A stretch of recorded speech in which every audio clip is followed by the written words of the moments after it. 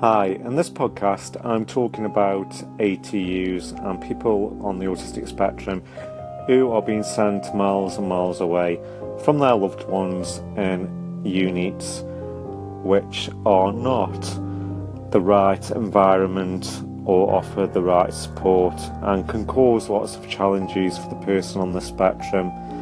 They can have huge anxiety, meltdowns, and just being in an unfamiliar place can be a very scary and daunting place.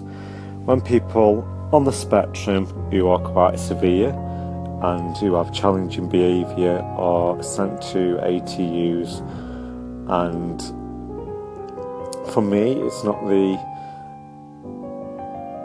right environment when somebody who may have a challenging behaviour or learning disability. This can be very, very scary for the individual, and not just for the individual on the autistic spectrum, for family members as well.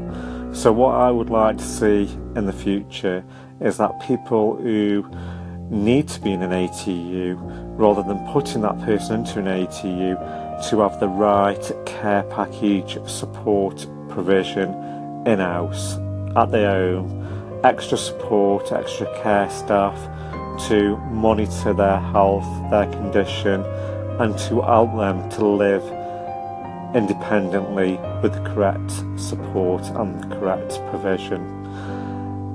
I know many people who've been sent away to ATUs around the UK. Some people live in London and been sent up north. Some people who live in Wales have been sent to London. And it causes huge amount of anxiety and stress, not just for the individual on the spectrum, for the family members as well. And sometimes these people can be away for months, even years. Sadly, as we know, some ATUs where people have been in the ATU units have been heavily sedated on different drugs which their body can react to and even cause more anxiety and more stress, and it can cause that person on the spectrum to have more of a challenging behaviour, and to make their challenging behaviour even worse, which can make that person in the ATU centre to be there for even longer, which is beyond their control.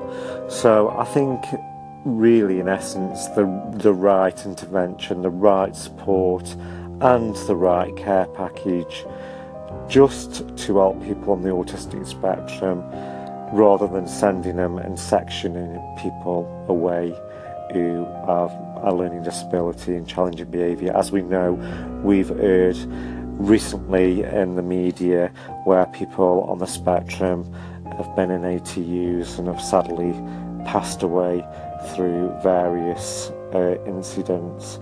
So the mechanisms around ATUs need to change, and the government need to address this as quite a serious and urgent matter and put better systems in place to help those on the autistic spectrum.